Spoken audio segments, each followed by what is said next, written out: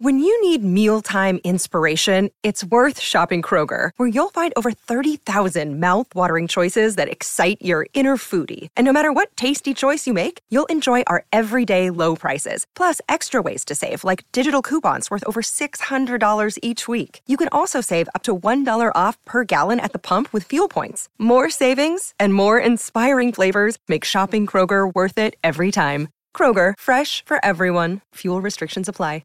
Another day is here, and you're ready for it. What to wear? Check. Breakfast, lunch, and dinner? Check. Planning for what's next and how to save for it? That's where Bank of America can help. For your financial to-dos, Bank of America has experts ready to help get you closer to your goals. Get started at one of our local financial centers or 24/7 in our mobile banking app. Find a location near you at bankofamerica.com/talktous. What would you like the power to do? Mobile banking requires downloading the app and is only available for select devices. Message and data rates may apply. Bank of America N.A., member FDIC. I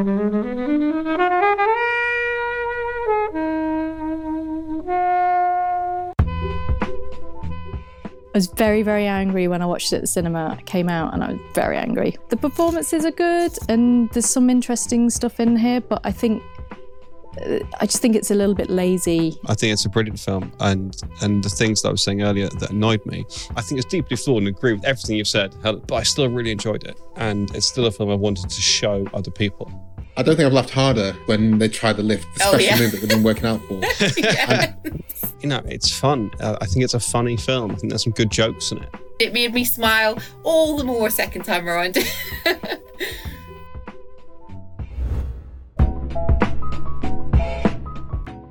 Welcome to this episode of the FlixWatcher podcast. Today I'm joined by Tatton.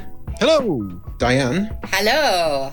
And Helen. Hello. And we're going to be chatting about Silver Linings Playbook. Thank you, as always, to the mighty people for the mighty, mighty tunes. And thanks to Ben from Rockwood Audio for his awesome editing skills. Please do remember to write a review and rate us on Apple Podcasts and anywhere you can do where you listen to the podcast, because it really does help us. And you can join in the conversation with us on Twitter at FlixWatcherPod and on Instagram at FlixWatcher.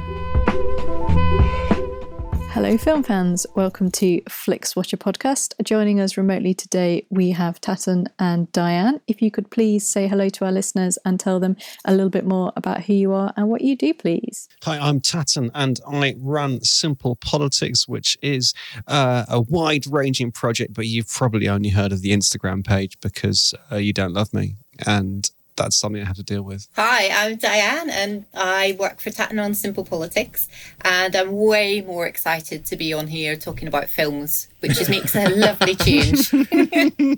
Films over politics. There's just a lot of politics, isn't there? Just a lot of it. All the time, everywhere, it seems, at the moment.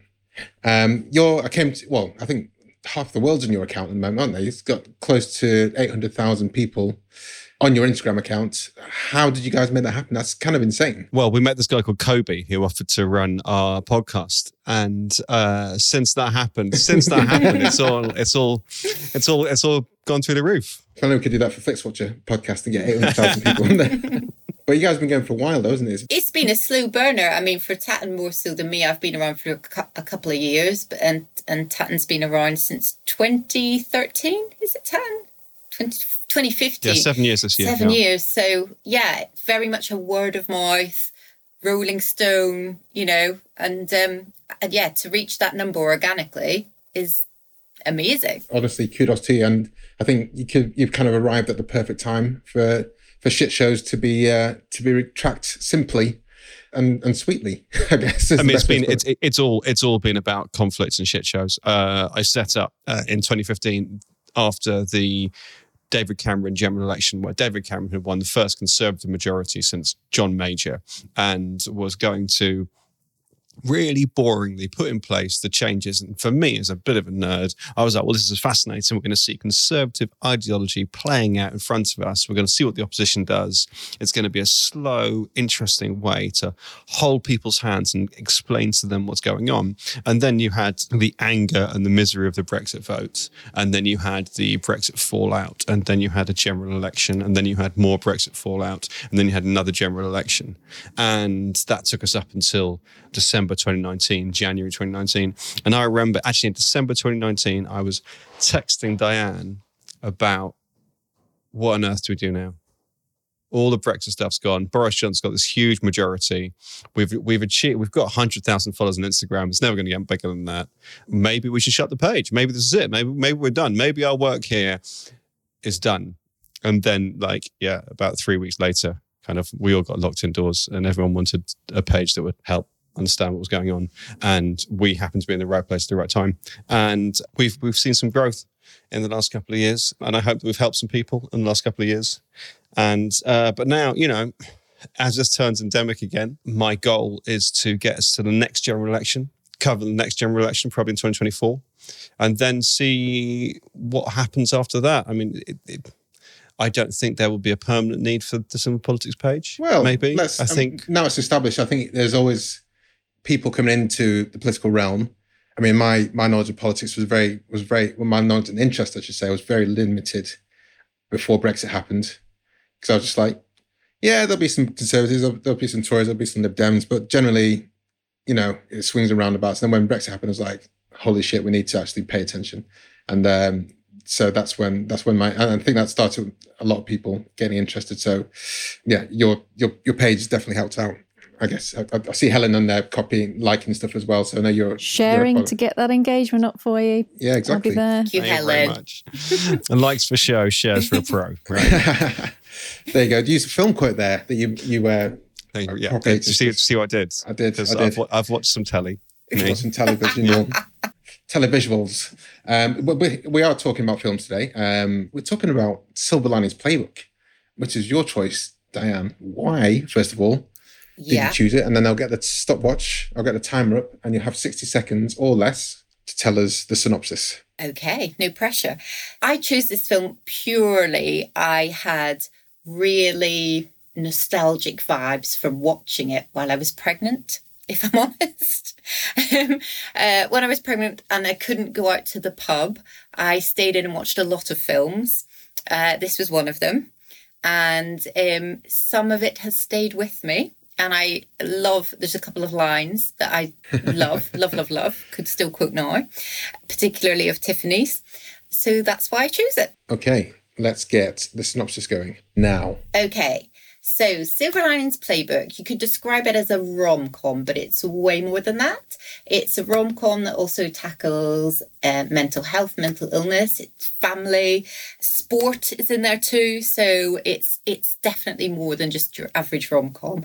It's all about a guy called Pat, who we meet at the very start, who's just been released from a psychiatric hospital or picked up by his mum, who was desperate to rescue him. He goes back and lives with his family. We find out lots about him really, really, really early on in the film.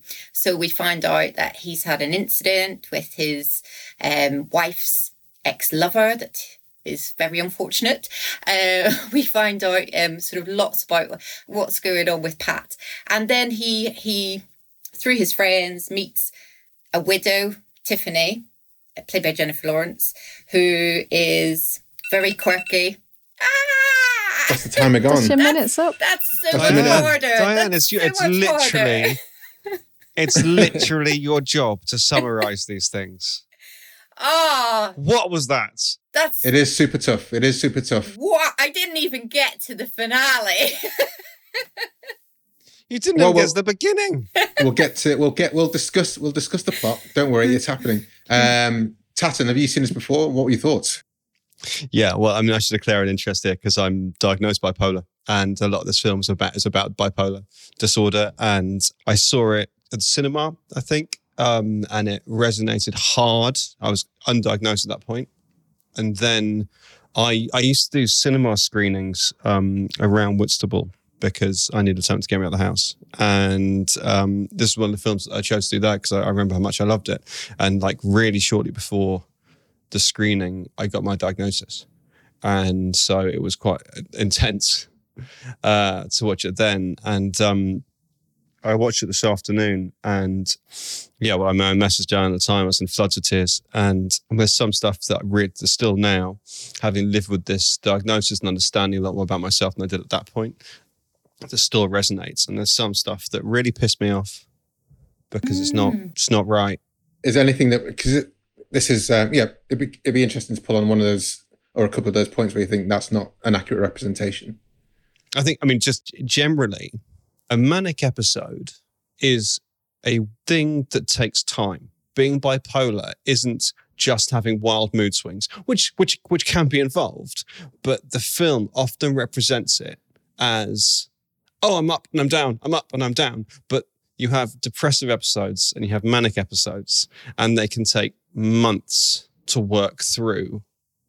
And this film portrays bipolar disorder as being quite momentary, quite transcendent. I can't even say the word. That's how upset I am with it. I can't say the word. I can't remember. Is that about the time constraints of a film, though? I get that. I totally get that. No, I don't think it is, because these things happen very quickly within a meeting, within time they're together, within a conversation. They'll flip and they'll switch and they'll go whatever. And the whole thing about him is that he has anger issues, right? And he switches and he flips and he does these things. And I'm not averse to anger issues myself, but that in itself isn't the bipolar bit. That's in response to other things that are going on.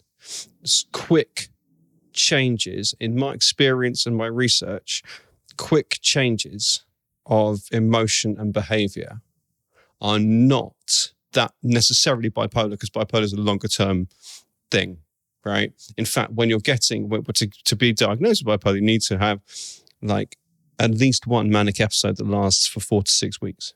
It's not about that quickness. So when he comes back and he reads a book and throws it out, and in the morning after he's back to a stable condition, that's an example where you're pulling on where that's not an accurate representation. Being angry, I think that is just having anger issues rather than a symptom of being bipolar. Yes, he has massive anger issues, and there is some manic behavior around that, but it doesn't stop and start in that way. In fact, if he behaved in the way that I saw, and I'm not a doctor, but with my understanding of bipolar, my experience of bipolar, if he behaved like he did in that film, he would never have been diagnosed with bipolar.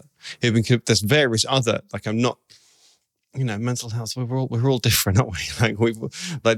Any diagnosis is in some way there's a line in the film that says, not right lumping you and I together. I wrote that down because I think it's such a wonderful line. It's not right lumping you and I together. And that's what all mental health diagnoses do. No one's the same. I'm not the same as somebody else who happens to have that label. It doesn't have that label. But those mood swings and that anger don't strike me particularly as being bipolar. And yet, I'm going to shut up about my, oh God, love me, in a second. There's a lot of the behavior that from both of them. And let's face it, from Robert De Niro, who's also not okay. Yeah. That really does resonate. And resonated before I had diagnosis, resonated if I had diagnosis, and resonated today, that made me cry, not just because of what was happening to the characters, but what's been happening to me.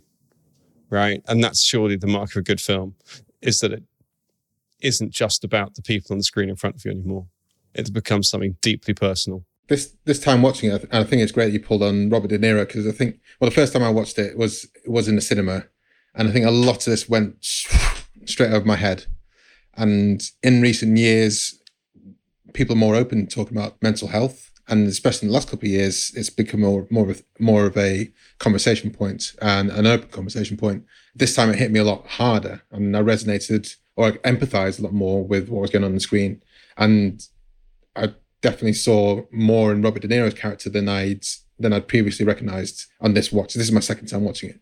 In the same way that there's that film Requiem for Your Dream, Darren Aronofsky's film, where it's talking about people with various different dependencies on drugs. And one of the characters there was a mother who started, I think she's taking antidepressants. I can't remember, it was some kind of prescriptive drug. And because the other characters were taking illegal drugs, quote unquote, I didn't associate her with having a drug problem, because that was what was prescribed to her. And sometimes when, it's easy to see what's going on with Chris Tucker and Jennifer Lawrence's character and Bradley Cooper's character, but it was a more subtle reaction with Robert De Niro, and I think that's probably one of his favorite That's one of my favorite performances of his in recent years. Is in this. Definitely, is in this film. I thought I was going to be controversial saying that. No, Diane, it's not controversial because everything he's done in recent years is shit. Yeah. It's the best thing. Of course it is. Yeah. By default. I'm not a great De Niro fan, but anyway, to be honest, I'm not. And I have had to watch a lot of his back catalogue at uni. I had to watch a lot of things. So I've done the whole, him from the beginning, and I've never been a huge fan, but you're right. This was subtle. And he delivers the big go get him line at the end as well, which is the crux of it, go and get her. You'll regret it. So he's beautiful in this, definitely. Yes. This was my, second time watching it, and when a film just really rubs you up the wrong way, that was definitely my experience when I watched it at the cinema. I think it was a combination of it having kind of been built up quite highly and won all the awards, but I think it was more that they kind of having mental health issues with wearing kind of a bin bag and wearing eyeliner and painting your nails black was kind of like symbolic of being sad. And there's a lot of kind of things that I think were perhaps a little bit lazy, and he's basically very an angry man, and he basically beats someone nearly to death, and we're kind of meant to overlook that because he's going on this kind of journey, and then it kind of wraps it all up at the end with, oh, it's all solved with the dance and falling in love, because that's how you get rid of your mental health, because you just fall in love and have a dance. And I think the second time watching it, it was a bit like, this is not really about their mental health. It's just kind of like a bit of a long love story. No one at the start watching it is going to be like, they're not going to end up together. It's just like, okay, when are they going to end up together? And I think that rubbed me up even more the wrong way. So I know that a lot of people like it, and I think probably in 2012 kind of taking on mental health as a main theme was quite a sort of newish thing.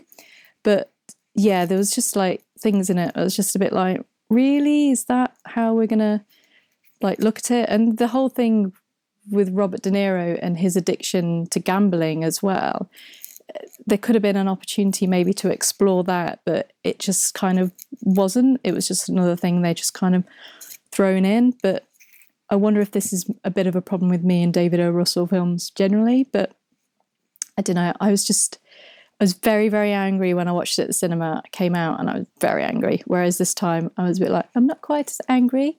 I've reflected on my two watches. The performances are good and there's some interesting stuff in here, but I just think it's a little bit lazy in some of the bigger issues that it tries to maybe tackle, and it's a bit of surface stuff. And yeah, the whole throwing a book out the window is just a bit, it's sensationalist or a bit shocky, whereas the reality of living with mental health issues isn't quite like that. I don't know. It just rubbed me the wrong way, unfortunately, but it rubbed me the wrong way a long time ago. I think what you said about the when it had all the awards and stuff, that's probably why I went to see it. And like yourself, I was like, come on, impress me then. And it didn't. But I think my age, 10 years later, I'm more willing to accept a bit more nuances. But yeah, Diane, this second watch, this most recent watch, was there anything else you picked out from it compared to the first pregnant watch? Well, I'm very different to Helen in that I thought, just because the characters are quite laid bare early on, so there's no big reveal with any. We know everything about Pat pretty much in the first sort of 15 minutes. We know everything that's gone on with him, and things that he's been through, and his family, and that he's spitting out his meds. We know all that straight up, but that made me like him more because there was no sort of waiting for but why is he acting like that? It kind of was everything laid bare. And I think that's kind of a bit of a theme in the film. It's everyone's very honest, and the relationship between Pat and Tiffany is very honest, and they find out all the, you know, the stuff about each other that you probably do want to keep hidden in a new relationship, but it isn't hidden for them. It's right out there. Yet they still choose to be on each other's team. And, you know, that's the love story element, but that's definitely what I enjoyed. It made me smile all the more second time around. So we've all watched it 2 times. I wonder why that is. Yeah. I mean, apart from me, who's watched it 3 times. But can I be in your gang still? No. Can I still be in your gang? But we've all watched it relatively infrequently. Yeah. Which is interesting. Yeah, it is. It's what you're saying, 10 years or so it's come out. It has only just come onto Netflix though, so yeah, but still, if it's a film you really wants to watch again, you'd probably have found I put it on. I put it on in cinema. Well, at my own little screenings. Yeah. I mean, you know, I was talking about the faults. I love the film. I think it's a brilliant film, and the things that I was saying earlier that annoyed me don't outweigh. And I think there's an element. Diane was just talking about the romance of it, and I think there was an element of, when I saw it in cinema, of wanting somebody to recognise my crazy, even though I didn't quite understand my crazy. So that was a kind of like and also, you know, she's hot, right? so not just anyone to recognise my crazy. Yeah, Jennifer preferably Lawrence. her. Yes. But it's, so I think that there was that pull, but also it's, you know, it's fun. I think it's a funny film. I think there's some good jokes in it, and the dancing is pretty good. Like, it's pretty expressive. Like, I mean, I know it's not good dancing. Like, I know that like Anton de Beck, is he the guy? Maybe if Anton de Beck was involved, he'd be like, oh, that's not good dancing or whatever. But I quite like expressive bad dancing. Like, I quite like just letting it hang out and do that dancing. So I do like the film. I think it's deeply flawed and agree with everything you've said, Helen, on all kinds of things. But I still really enjoyed it. And it's still a film I wanted to show other people. There's that bad dancing that comes at the end of a film. It's almost like a 90s trope we had with Little Miss Sunshine, Napoleon Dynamite. It's kind of a thing. And, you know, I don't think I've laughed harder in this one when they tried the lift, the special move that they've been working out for. And I'd completely forgotten. I thought they must have done it. But then when they try in the competition, and it goes completely wrong. Yeah. It's no dirty dancing. It's no dirty dancing. We have an episode on Dirty Dancing. I don't know if it's out yet. If not, it'll be out soon if you listen to this episode. So subscribe and listen out for Dirty Dancing. But obviously it kind of apes that, but also makes it more realistic, because we talked in the Dirty Dancing episode about infinite number of people who've tried that at a wedding. I've tried it at a wedding, but not with my husband. Your wedding? My wedding, and my friend said, run at me. And and it didn't end well. Oh dear. Yeah. Was there a better plan than run at me? Had you even thought about run at me? That's it. But I guess, do you have it on film? Because you had the music. Because you had the music, so you knew what run at me meant. Yes. Okay. So yeah. Yes, I knew what she meant. Yes. But yeah, no, good. So, but the music to the dance scene, the fact that it's the White Stripes, and actually the soundtrack's pretty good, pretty solid soundtrack for the whole film. Really eclectic. And I think that kind of matches the whole vibe of it, actually. Well, we know Tatten likes Jennifer Lawrence because she's attractive. Diane, Helen, where are we on J Law?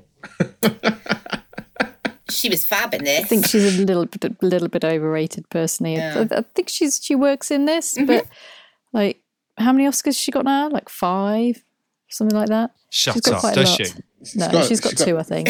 Yeah. She's got quite a few. What were they for? Do you know? Sorry, I put you on the Was spot. one for this? It was this, and was it American Hustle? I don't want to say that, but I think it probably was. Yeah. Which I really don't like either. But yeah, she was nominated for Winter's Bone, I think was the first nomination she got, and then it kind of snowballed a bit. Yeah, I think for me, she's really cool. I think she's like really, really cool actor. I don't quite get the buzz, but I think this is probably my favourite performance of hers on revisit. Although I really like the first Hunger Games, but I'm not sure it's her specifically. I think the whole kind of setup of the Hunger Games is is an interesting one.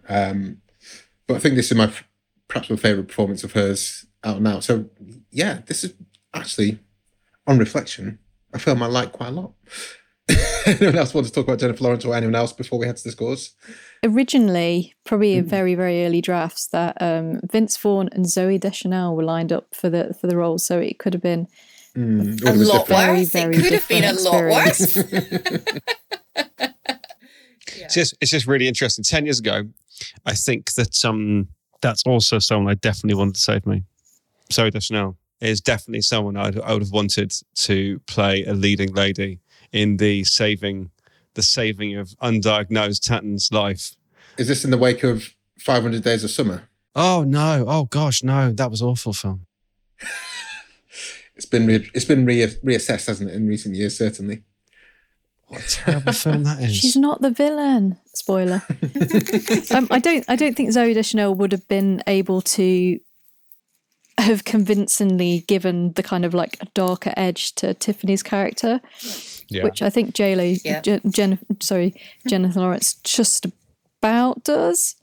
I think she really does. I think that there was she does troubled well. Like there is clear, she's not okay. There's no question of the fact she's trying to be a bit kooky. She is not okay in this movie. And I think that comes across really nicely. I love when she presumably, this scene would have been done the same with Zooey Deschanel, whoever, but when she goes running with him, but she's not even changed for running. Because the running metaphor has continued out, but she's actually still in her jeans and her coat. And I think she pulls that off in a really special way. And I think that there's a distress to her and a sense of, almost a sense of chaos because she's in far too deep to her own emotions and trying to deal with everything. And this texting, like she texts this boy, doesn't she? And then this boy turns up like at the same time as he's supposed to be there. And he's like chasing him away. And she's like, well, no, I texted him. Well, she texted me. And it's like, there's a tragedy to that I think is well played. I think that everything, again, I don't agree with everything you say. And I think that all of those inadequacies are from the director and the script. And I think she turns up and she smashes it. I think Vince Vaughn might have been a struggle. Yes. It would be awful. I do like him more now, especially in the most couple of seasons of Curb Your Enthusiasm. I think he's been great in. I don't know if you've been watching that. But I think at that time he wouldn't have been right for this role, in the same way Bradley Cooper's. And Bradley Cooper's someone who I, at the time, was like, oh, it's just that pretty boy from The Hangover. Oh my God, yeah. I did not like Bradley Cooper before this film. No. At all. No, it's an amazing role for him. It's an amazing role. I mean, was the A-Team before or after this? I think it's before.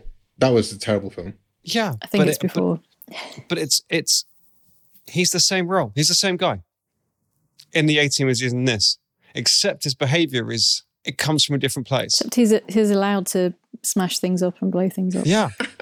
But like there's a huge similarity. Partly because Bradley Cooper doesn't play too many different roles, but there's a huge similarity between his craziness in the A-Team, which is designed to be kooky, and his behaviour in this film, which is designed to be because of serious trauma and mental health issues. But I think that works. I think it's time to head to the scores, guys.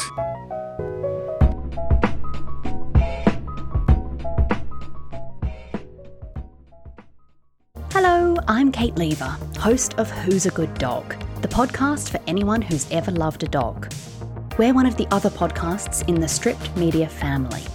Each episode, I ask a brilliant person to introduce me to their dog and tell me how having a dog has changed their life. Listen to Who's a Good Dog wherever you get your podcasts.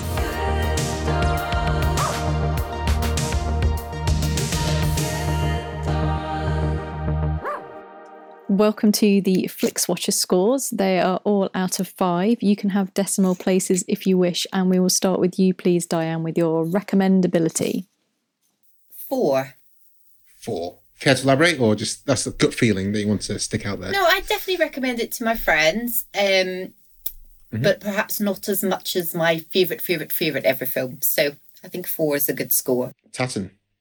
I'm going to say 4. I mean, I have recommended the state where I've showed it, like I've put it on. But you guys have talked me down from that a bit. I like the film less now I've spoken to you guys, because I feel like you've quite rightly pointed out some flaws in it. So if this was a 40-minute episode, it'd be 3. But as we've stopped now, I'm going to say 4. Helen? You should always go with your heart. I mean, this film and me have had a thing going back a long, long way. And I was thinking, go in fresh. Like, things have changed. Like, Bradley Cooper directed A Star Is Born. You've got to like him more than you did then. So, I was ready to give it a go. But I don't know. It's just one that there's just too many bits in it. Like, Jennifer Lawrence carries the whole film. Is definitely that. And this time round, I was like, who's Jackie Weaver? It's not the Jackie Weaver. It's a different Jackie Weaver. But if you're looking on the credits, kids, it's not that Jackie Weaver. It's a different Jackie Weaver. I think I'm going to give it a solid 3. I think if you haven't already seen it, then I think that I'd probably recommend a lot of other films ahead of this before I'd recommend that with everyone involved. I'm going to go for 3.8. I think it's better than coming into it as a rewatch. I would have estimated to be lower, more than 2.5, but I enjoyed it more this time around. So I recommend it, especially to people who are a bit more mature than I was at the time watching it the first time. Diane, repeat viewing score. Okay, it's got to be a 3, simply because I would watch it again. I would enjoy it again, but it has been 10 years in between times. And as you said, I could definitely have found it in that time and watched it again, and I didn't. So, yeah, 3. Tatton. I'm not going to watch it again, 0. Okay. Helen?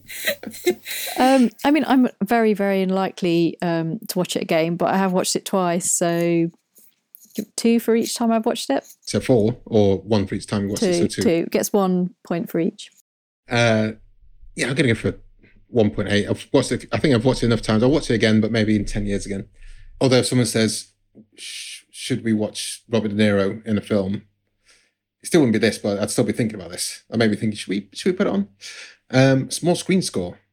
Diane. Well, I did watch it on a laptop, actually. So, I mean, yeah. And this is for home viewing. So this is TV at home. Yeah. Anywhere but the cinema, basically. Okay. Well, yeah, it works. You're not missing out on anything. No massive explosions being cut off on the sides or anything like that. So, yeah, it totally works.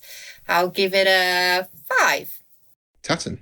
Yeah, I think I agree with that. I mean, it's it could be, maybe if it was made today, it'd be a Netflix season steak box set show, I think. And maybe it lends itself more to that than it does actually. Maybe some of the things we've been complaining about could have been teased out better over 6 hours than they were over 2. So yeah, I'd say it works well until 5. Helen. Yeah, perfect for the small screen, so 5. Yeah, 5 for myself as well. Engagement score. Diane. Okay. Remind me of this again, Kobe. So this is generally, how engaged are you once you press play? Are you pausing? Are you going to the toilet? Are you checking your phone? Or are you like, as soon as you press play, I'm in it, not looking anywhere else? No, I'm pretty in it with this one. 4. Awesome. Tatton. I'm all in. Like the Prime Minister could resign in the middle of this film, and I'm finishing it. Right? He can. He or she, by the time he listens to this, can wait. Yet you're not going to watch it again. No. Fair enough. It's done. Helen. A solid 3. It's quite long. They definitely could trim a little bit on it. There's quite a big gap between them kind of starting like the dance training to when they actually dance, because the pace kind of shifts when they're dancing, because they're doing something together and they're really focused and they've got this energy. And then there's like a football game, and it's just like takes you out of like the dancing bit. So I definitely would have liked a bit more dancing. 3. But we've got Dirty Dancing for that. It's slightly dirty dancing, accidental dirty dancing. This, I think we'll call it. I'd have liked a bit more sport to be honest. But again, this is why this is why a Silver Linings Playbook box set would have more dancing, some actual I want to see some actual football on there. Like I want to see them. You didn't just want the tailgate party where they didn't actually get into the football. That's very sad about that. I think I forgot. I'm going to go for 3.6 here. I'd forgotten about the sections with like the fights in the football, for example, which I actually quite enjoyed because it kind of showed and probably leans into what both Tat and Helen were saying about this is an angry man because they got into a fight because of general knobheadness that happens at sports matches with guys who've been drinking. So he wasn't a standout there. He was just someone who happened to be there, and had he not been declared bipolar or come from a psychiatric institution, he just would have been another guy who's involved in the fight, and that was it. But it was interesting that he was the focus of the rage when he got back to the house, and everyone was saying, why were you doing this? Why were you doing this? Why were you doing this? But his brother was the first one to throw a punch.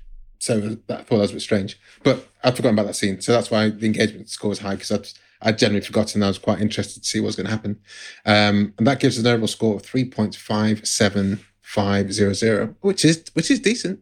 It is decent. To everyone listening, do follow us on Twitter. We are at FlixWatcherPod. That's at FlixWatcherPod.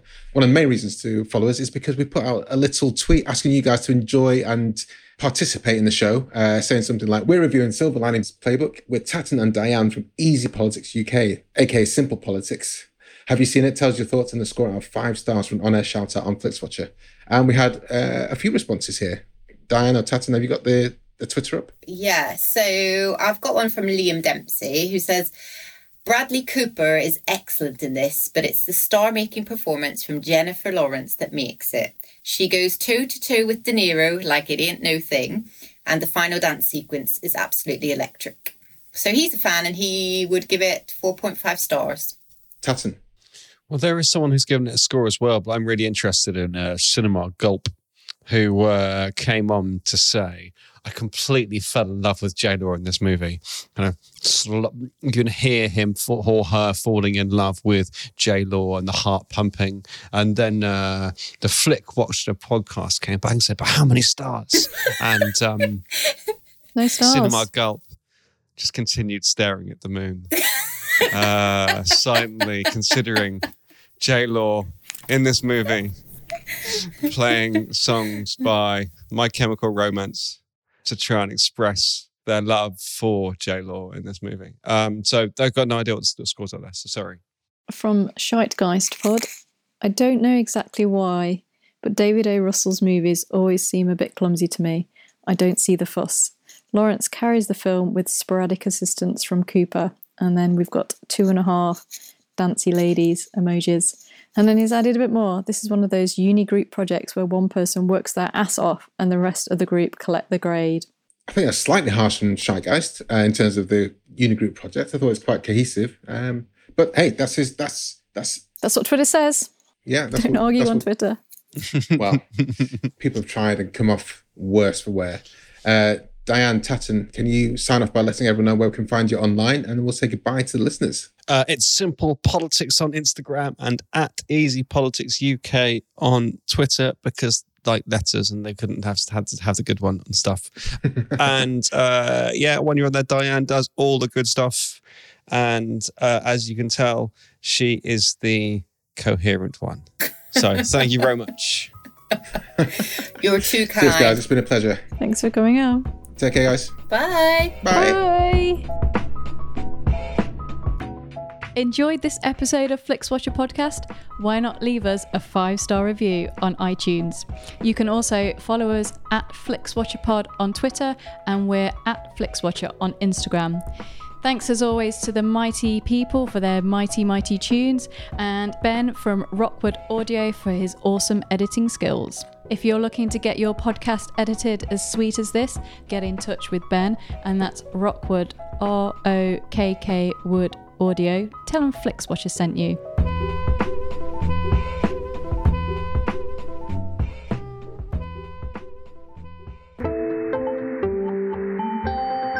You just heard a Stripped Media production.